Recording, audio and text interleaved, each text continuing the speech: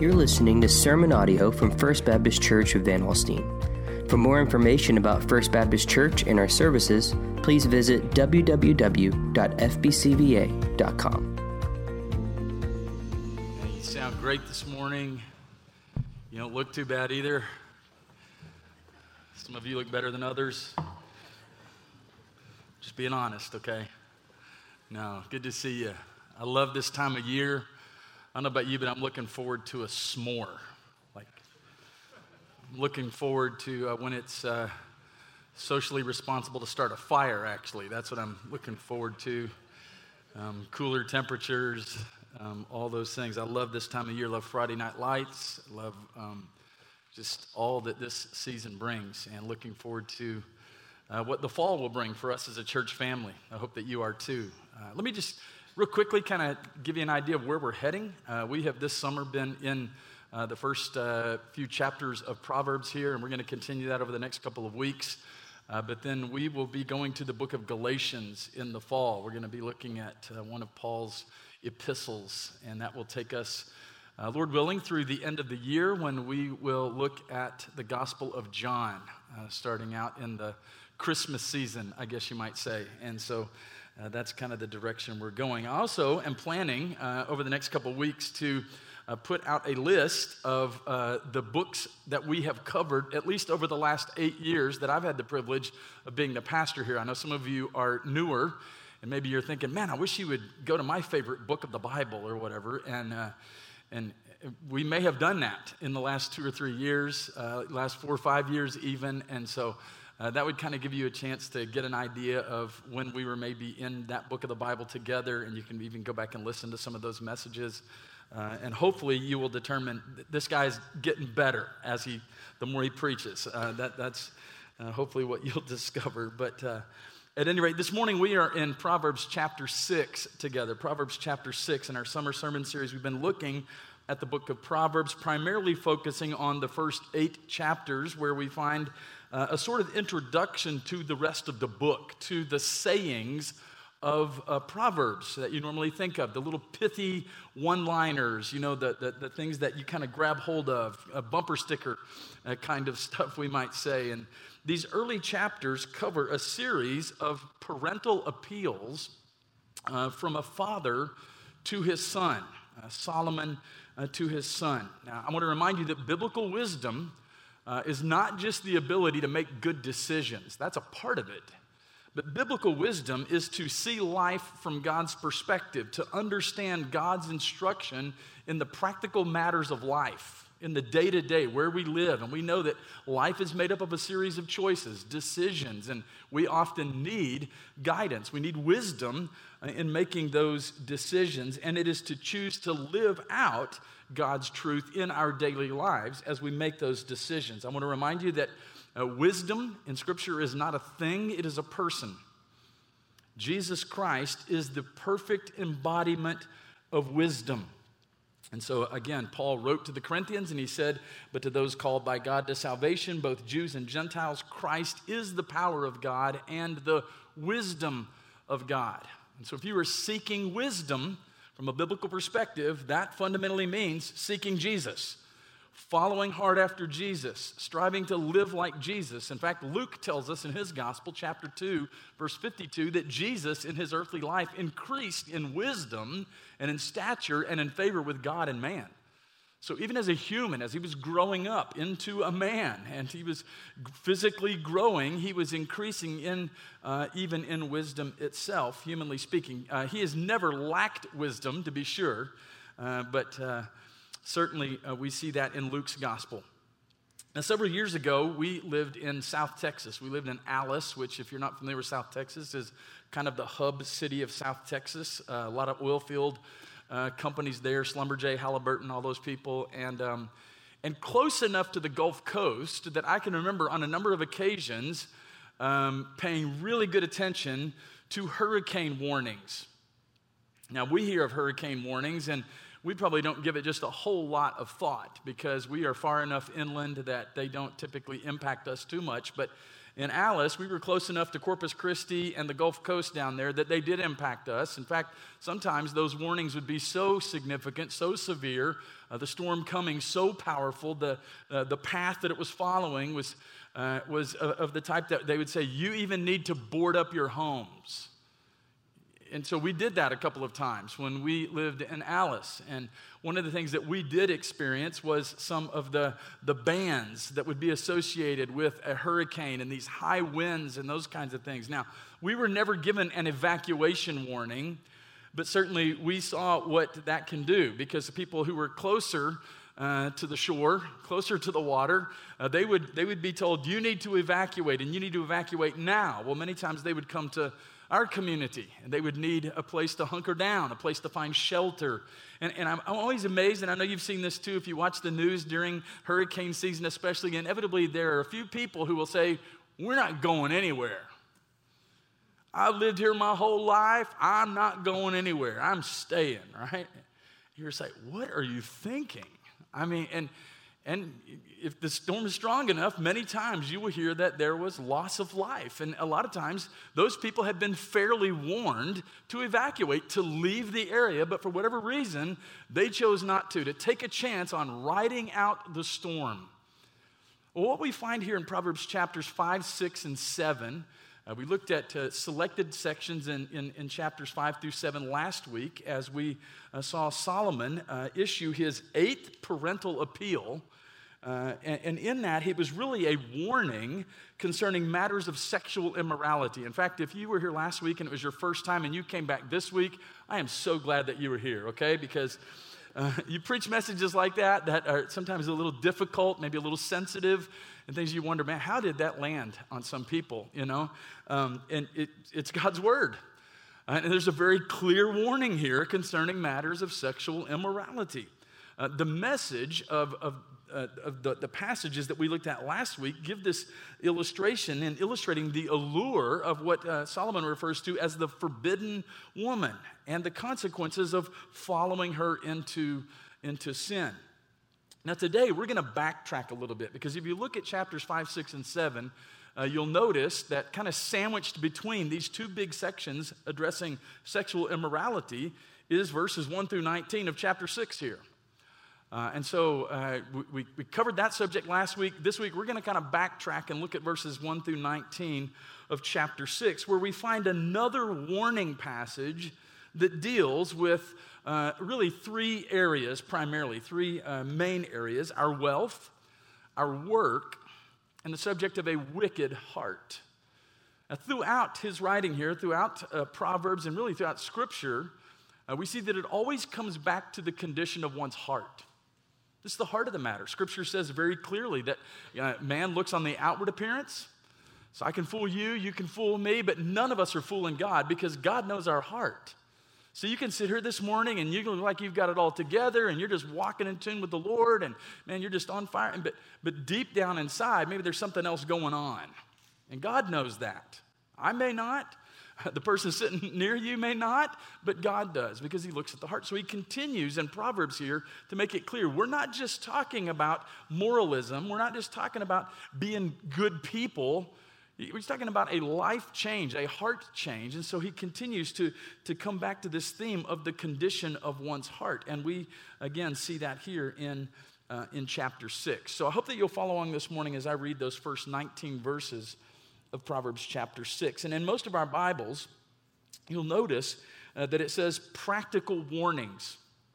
It says the same thing as a heading to chapter 5. So this whole section really is made up of warnings. Beware. So he says, my son, if you have put up security for your neighbor, have given your pledge for a stranger, if you were snared in the words of your mouth, caught in the words of your mouth, then do this, my son, and save yourself. For you have come into the hand of your neighbor. Go, hasten, and plead urgently with your neighbor. Give your eyes no sleep, and your eyelids no slumber. Save yourself like a gazelle from the hand of the hunter, like a bird from the hand of the fowler. And then in verse 6, he says, go to the ant, O sluggard, consider her ways and be wise.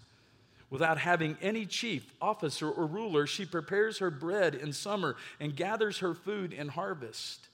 How long will you lie there, O sluggard? When will you arise from your sleep?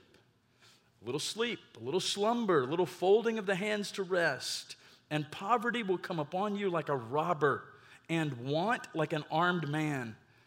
A worthless person, a wicked man, goes about with crooked speech, winks with his eyes, signals with his feet, points with his finger, with perverted heart, there it is, devises evil, continually sowing discord. Therefore, calamity will come upon him suddenly.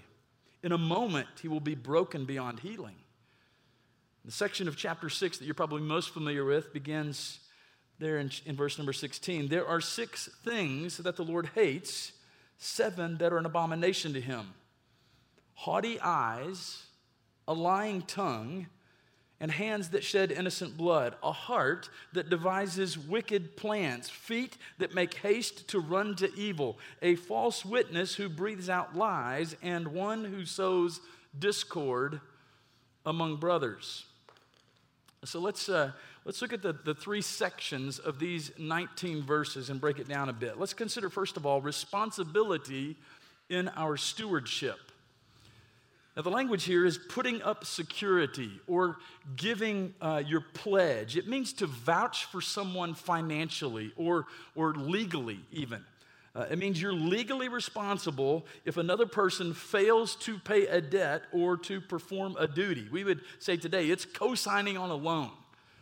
Now, I don't think that there's a strict, it's not strictly forbidden here to co-sign with someone. It's saying you've got to use great wisdom in doing that. Don't get yourself overextended financially, particularly, is what I think he's getting at. And I found this interesting. I looked at the Federal Trade Commission website, okay? And I actually found a bit of wisdom there. On its website, it gives this sober warning about co-signing on a loan without giving it careful consideration and using wisdom. It says this: you are being asked to guarantee this debt. Think carefully before you do. If the borrower does not pay the debt, you will have to. Be sure you can afford to pay if you have to, and that you want to accept this responsibility. You may have to pay up to the full amount of the debt if the borrower does not pay. You may also have to pay late fees or collection costs, which increase this amount. The creditor can collect this debt from you without first trying to collect from the borrower. The creditor can use the same collection methods against you that can be used against the borrower, such as suing you, garnishing your wages, etc. If this debt is ever in default, that fact may become a part of your credit record. There's some wisdom there, right? I mean, you should give this careful consideration. And I think in a general way, we can say we should use great wisdom in how we steward the resources that God has given to us. We should not allow ourselves to get overextended. I don't have to tell you that our culture today, particularly here in America, where we're pretty attached to a fairly affluent lifestyle, we are way overextended financially. Consumer debt, it's skyrocketed. And I realize that there are all different situations involved in why someone may need to utilize debt. And I'm not suggesting that it's sinful to utilize debt in a wise way. But far too often what we find, I'm not an economist, but I do know this. You cannot continue to spend more than you make and then not eventually catch up with you. You just can't. That's not wise. And so in a general sense here, Solomon is saying you've got to be responsible in the way that you utilize the resources God has entrusted to you. Now, I want to make something crystal clear here. Scripture is not anti-helping people. That's not what Solomon's getting at, okay? In fact, it's very pro-helping people, obviously. When you give help to someone, what I think we would say the general principle is you don't do it expecting to get anything back. Again, I'm not suggesting that that it's wrong to loan money to a friend if you do it in the right kind of way, or to maybe have money loaned to you from a friend or that kind of thing. But I think we got to be very wise in how we steward any and all of the resources that God has entrusted to us. And Jesus teaches us to give generously and cheerfully. We're to give like Christ gave. I would say it this way: we are to leverage the resources that God has entrusted to us in a way that enables us to be as generous as possible. And when I say resources, I'm not just talking about your money. I'm talking about all of the things, the material things that God has entrusted to you: your home, your vehicles, your resources, okay? Anything that you would consider an asset. We are to leverage those resources in such a way that it enables us to be as generous as possible. So the motivation for the believer to pursue financial freedom, to not get overextended financially, is not so that we can live a life of extravagant comfort and ease. Again, not suggesting you shouldn't plan for retirement, certainly not suggesting that you shouldn't save money in a wise way. But the motivation is not so that we can live a life of extravagant comfort and ease, but so that we can be more generous in the mission of loving God and loving others, loving our neighbor. Most people who struggle in the area of stewardship are really struggling in the area of ownership when it comes right down to it. There is to be a definitive ownership, stewardship dynamic in the way that we view and hold on to everything that God entrusts to us. Now, I know human nature says, this is mine. This is mine. I worked hard for it. I saved. I sacrificed. This is mine. This is mine. But Scripture says everything we have ultimately belongs to the Lord. He's the one who gave us the very breath to go and earn a living and to the ability to save some of those resources and to accumulate some of the things that we enjoy. So ultimately it all belongs to Him, and He is entrusting it to us to care for it. Do you realize that the word in Scripture, the word for economy, is the word oikonomos? And that word literally means house manager. So everything that we have, every resource that we would call our own, whatever that may be, is something that's been entrusted to us to care for someone else who actually owns it. And that would be the Lord. And so that stewardship thing fundamentally starts with us having a clear understanding of ownership. Who owns this? And we often give less than we can because we want to maintain a particular lifestyle. So we then tend to give only out of the excess of our excess. God is a generous God. And when you've experienced His grace and His generosity in your life, it changes you. It changes you. You view things differently. So God intends for us to use things and love people. But we often flip that script. And we use people because we love things. We want to get more stuff. So there's wisdom here in understanding this ownership, stewardship dynamic. And the reason that it's unwise to enter into a relationship or an arrangement like he's talking about here in these first few verses is because God owns all this. And we're to use it and steward it wisely. Most of us would say if there's any area in my life where I need wisdom the most, it's in our finances. Particularly when the economy is like it is today. I mean, let's face it, most of us don't have just an unlimited amount of money laying around so we can just do whatever we want. We have to use wisdom. We have to use discernment. And so in this area, how do you view your resources? Proverbs chapter 3, I'll remind you, we were there just a few weeks ago. In verses 27 and 28, it teaches the wisdom of generosity. It says, do not withhold good from those to whom it is due when it is within your power to do it. Do not say to your neighbor, go and come again tomorrow. I will give it when you have it with you. And then listen to this perspective. This will change you. Proverbs 19:17 says, whoever is generous to the poor lends to the Lord, and He will repay him for his deed. That's a unique perspective that a lot of us have not considered.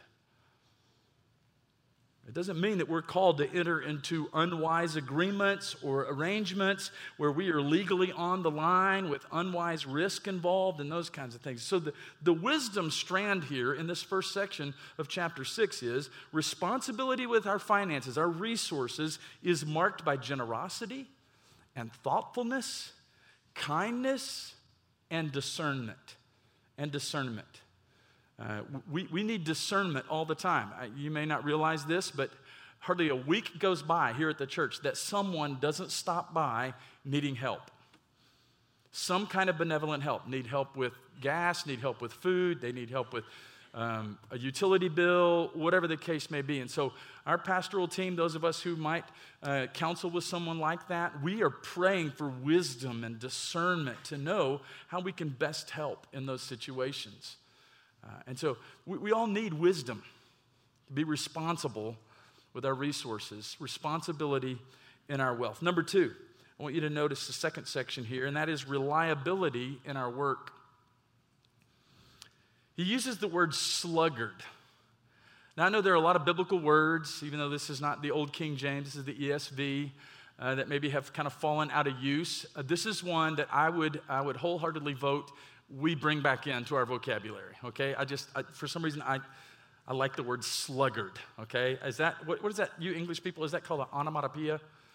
That's a word that means like what it sounds like, okay? It's like murmur. Like murmuring is like, that's an onomatopoeia. I think that's what sluggard is. You call somebody a sluggard, I think they pretty much know what you're saying.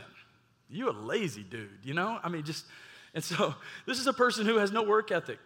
The idea, the picture here is we see somebody just kind of sleeping the day away. No drive, no motivation to make something of themselves. It's the epitome of a wasted life.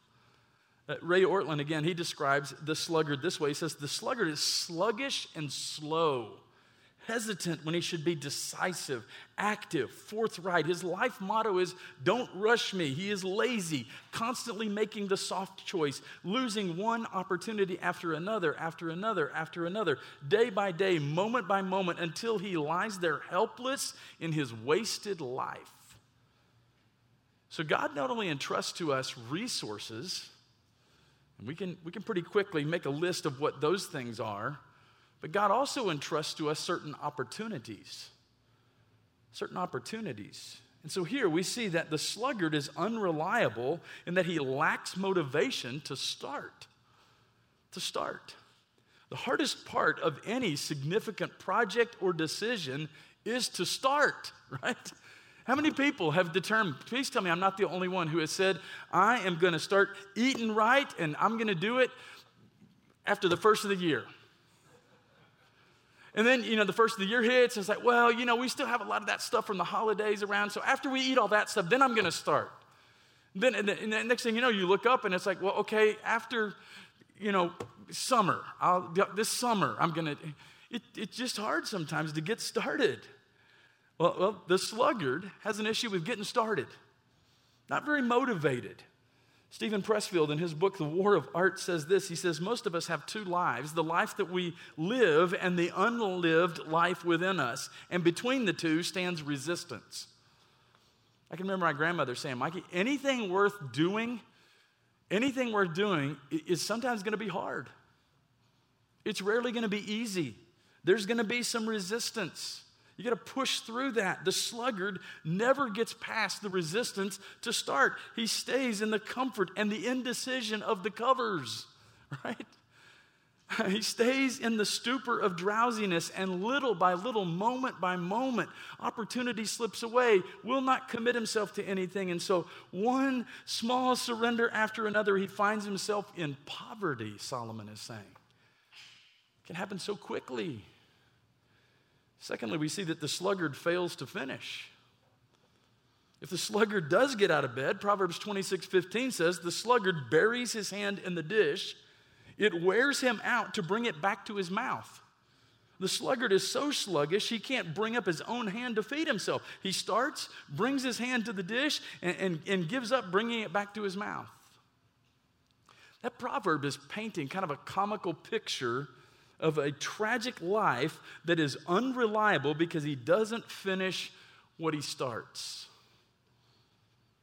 And on the rare occasion that the sluggard does start something, he lacks the drive to finish it. That's the sluggard. And then you'll notice that the sluggard fails with excuses. Excuses. Proverbs 22:13 says this, the sluggard says, there's a lion outside. I should be killed in the streets. It's really a straw man excuse because there's no lion on Main Street. What's out there? A job, a mission, a relationship, a family, a life to live, opportunities that God places before us. The sluggard is unreliable because he makes excuses and never shows up. That's the sluggard. Ben Franklin once said, "He that is good for making excuses is seldom good for anything else." I think there's some truth in that. My grandmother used to say, "Mikey, an excuse is the skin of a reason stuffed with a lie." We can often find excuses why we can't, why we won't, sometimes it's just because we're lazy. It's just because we're a sluggard. And Solomon is warning his son here, don't be that guy. Don't be that sluggard. Now we all know this is one of those areas that can quickly get out of balance for us, right? Some of you would say, well, you definitely, in fact, there was someone in the early service who told me after the message this morning I was preaching to the choir because he was such a hard worker. I said, that's great. But do you realize that can become a form of idolatry for some people? You're so the opposite of the sluggard, so driven, so success-focused and everything else that becomes like a god to you. And so this is one of those areas where we need that balance. We've got to keep it in perspective. So the wisdom strand of this section is this: reliability means we prepare and we plan and we work hard with motivation and determination to finish strong. A life of wisdom is motivated, determined to be faithful to the end. To the end.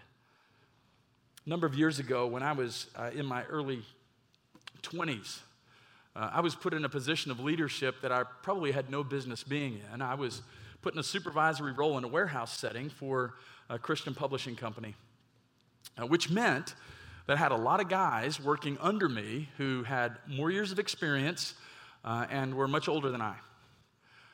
So it was tough. It was tough. And what I discovered is that there were a lot of people who, put in what we would call an honest day's work.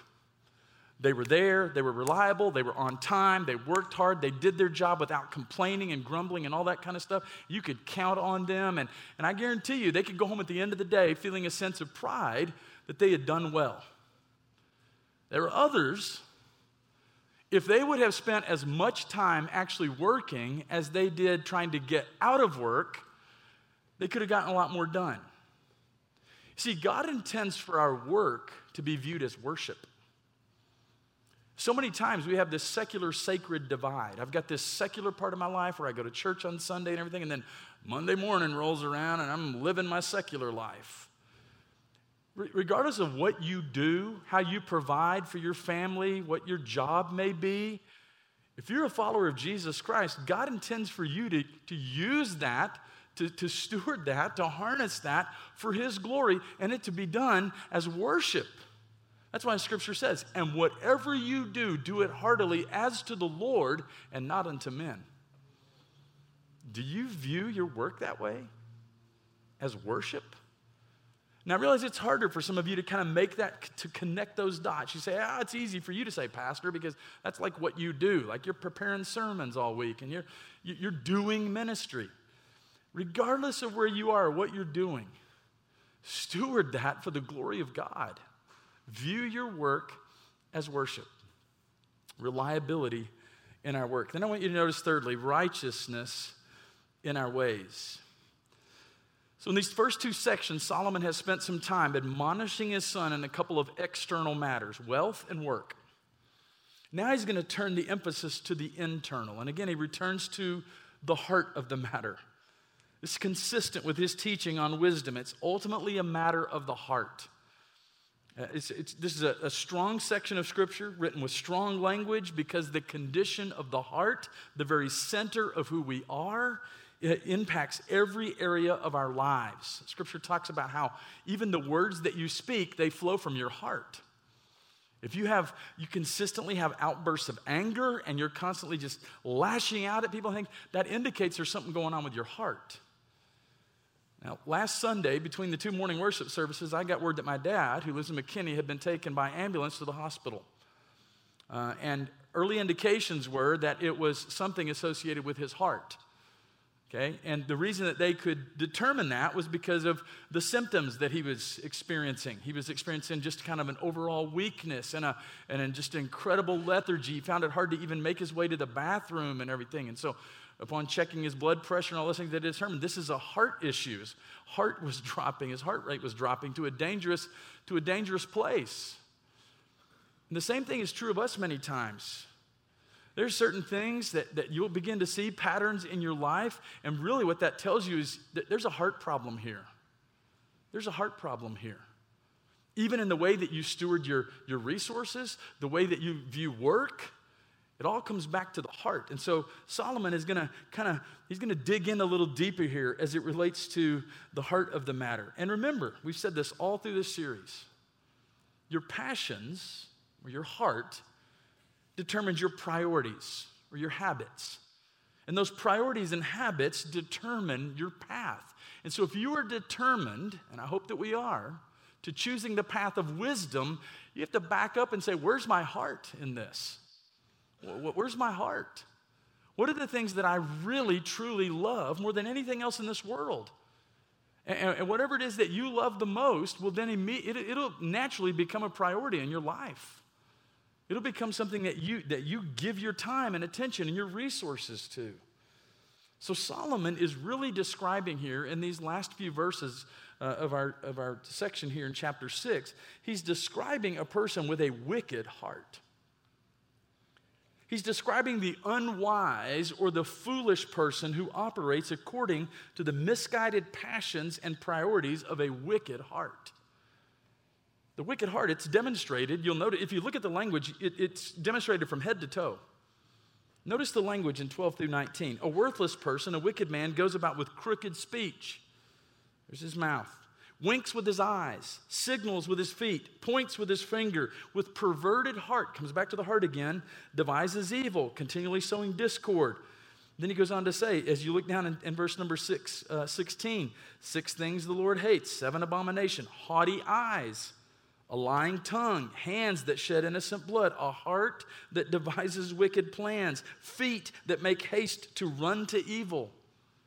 So you see, he's describing this using the mouth, the tongue, the eyes, the feet, the hands, the fingers, every part of us. What's driving all that? A wicked heart. It's a wicked heart.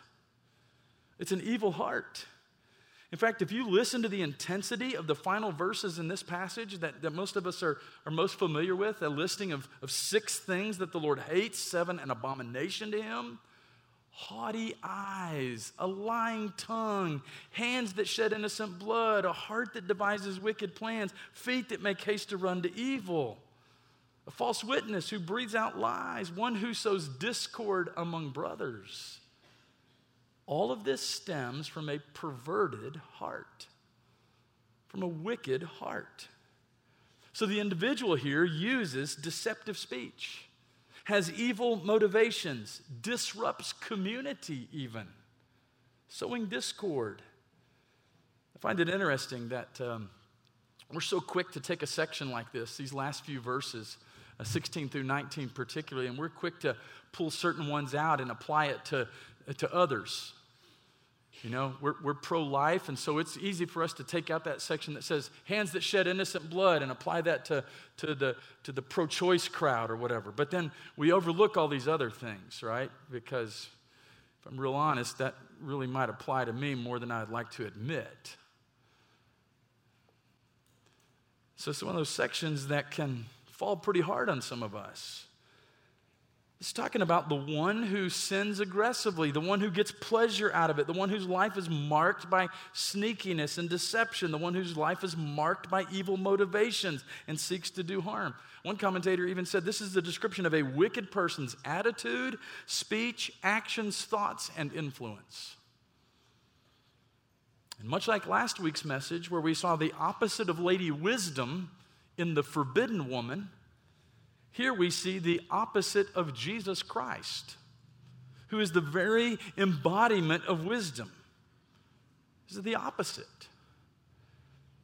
A number of years ago, I was in the post office when we were in East Texas, and I was picking up the church mail at the post office, and a young dad and his young son came in. And the boy noticed the wanted posters on the bulletin board there in the post office. You know, the pictures of, the wanted posters. And so he began to ask his dad about these pictures, these posters. And the dad was trying to explain to him the best he could. I think the kid was probably 6, 7, 8 years old maybe at the time, that these are people who have done bad things. They've, stolen from people or whatever. They've hurt people, that kind of thing. And so as he was explaining all this, kind of on his way out, he said to his son there, he says, "Don't be like those people." In other words, don't be that guy, right? That's really what Solomon is saying here to his son. Don't be that guy. And here's the thing. Unless something is done about the wicked human heart, we are all, myself included, prone to the attitudes and the speech and the actions and the thoughts and the influences that are described here. It's hard to look in the mirror of these few verses. Let's be honest. The wicked man that Solomon is describing here is me. He's describing me.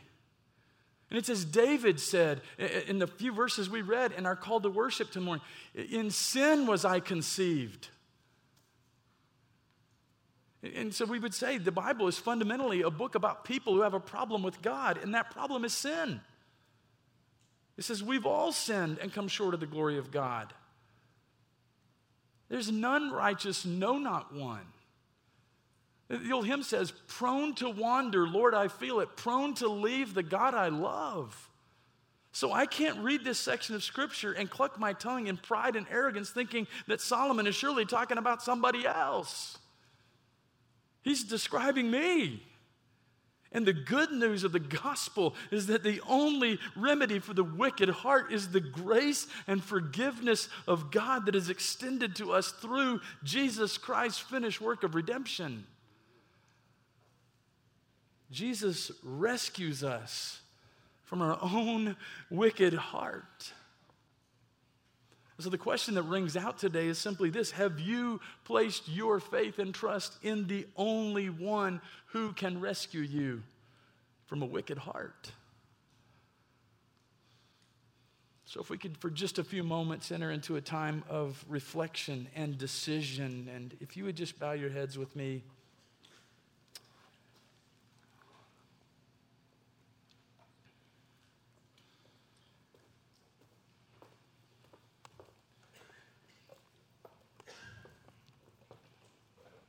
If you're here this morning and you have never turned from your sin to faith in Jesus Christ, I want to invite you to take that step of faith. It's understanding that you can't possibly save yourself. Scripture says it's not by works of righteousness which we have done, but according to his mercy he saved us. By the washing of regeneration and renewing of the Holy Spirit. So if you're here today and you would say, "Pastor, I'm trying to be a better person, I've got to tell you that even on your best day, you can't be good enough. You can't turn over enough leaves. You can't make enough resolutions. You can't grit your teeth hard enough. You can't white knuckle it enough just trying to be better. The only way, the only remedy for the wicked heart that Solomon describes here is through faith in Jesus Christ." And then maybe some here would say, "Pastor, I got some issues as it relates to my resources, my stuff. And if I'm completely honest, my stuff kind of has me. I don't own things, my things own me." There may be others who would say, my work-life balance, it's not good. You may even have to say, more often than not, I'm a sluggard. I don't always give my best. I don't always go to work with the right attitude. And I don't always view it as worship.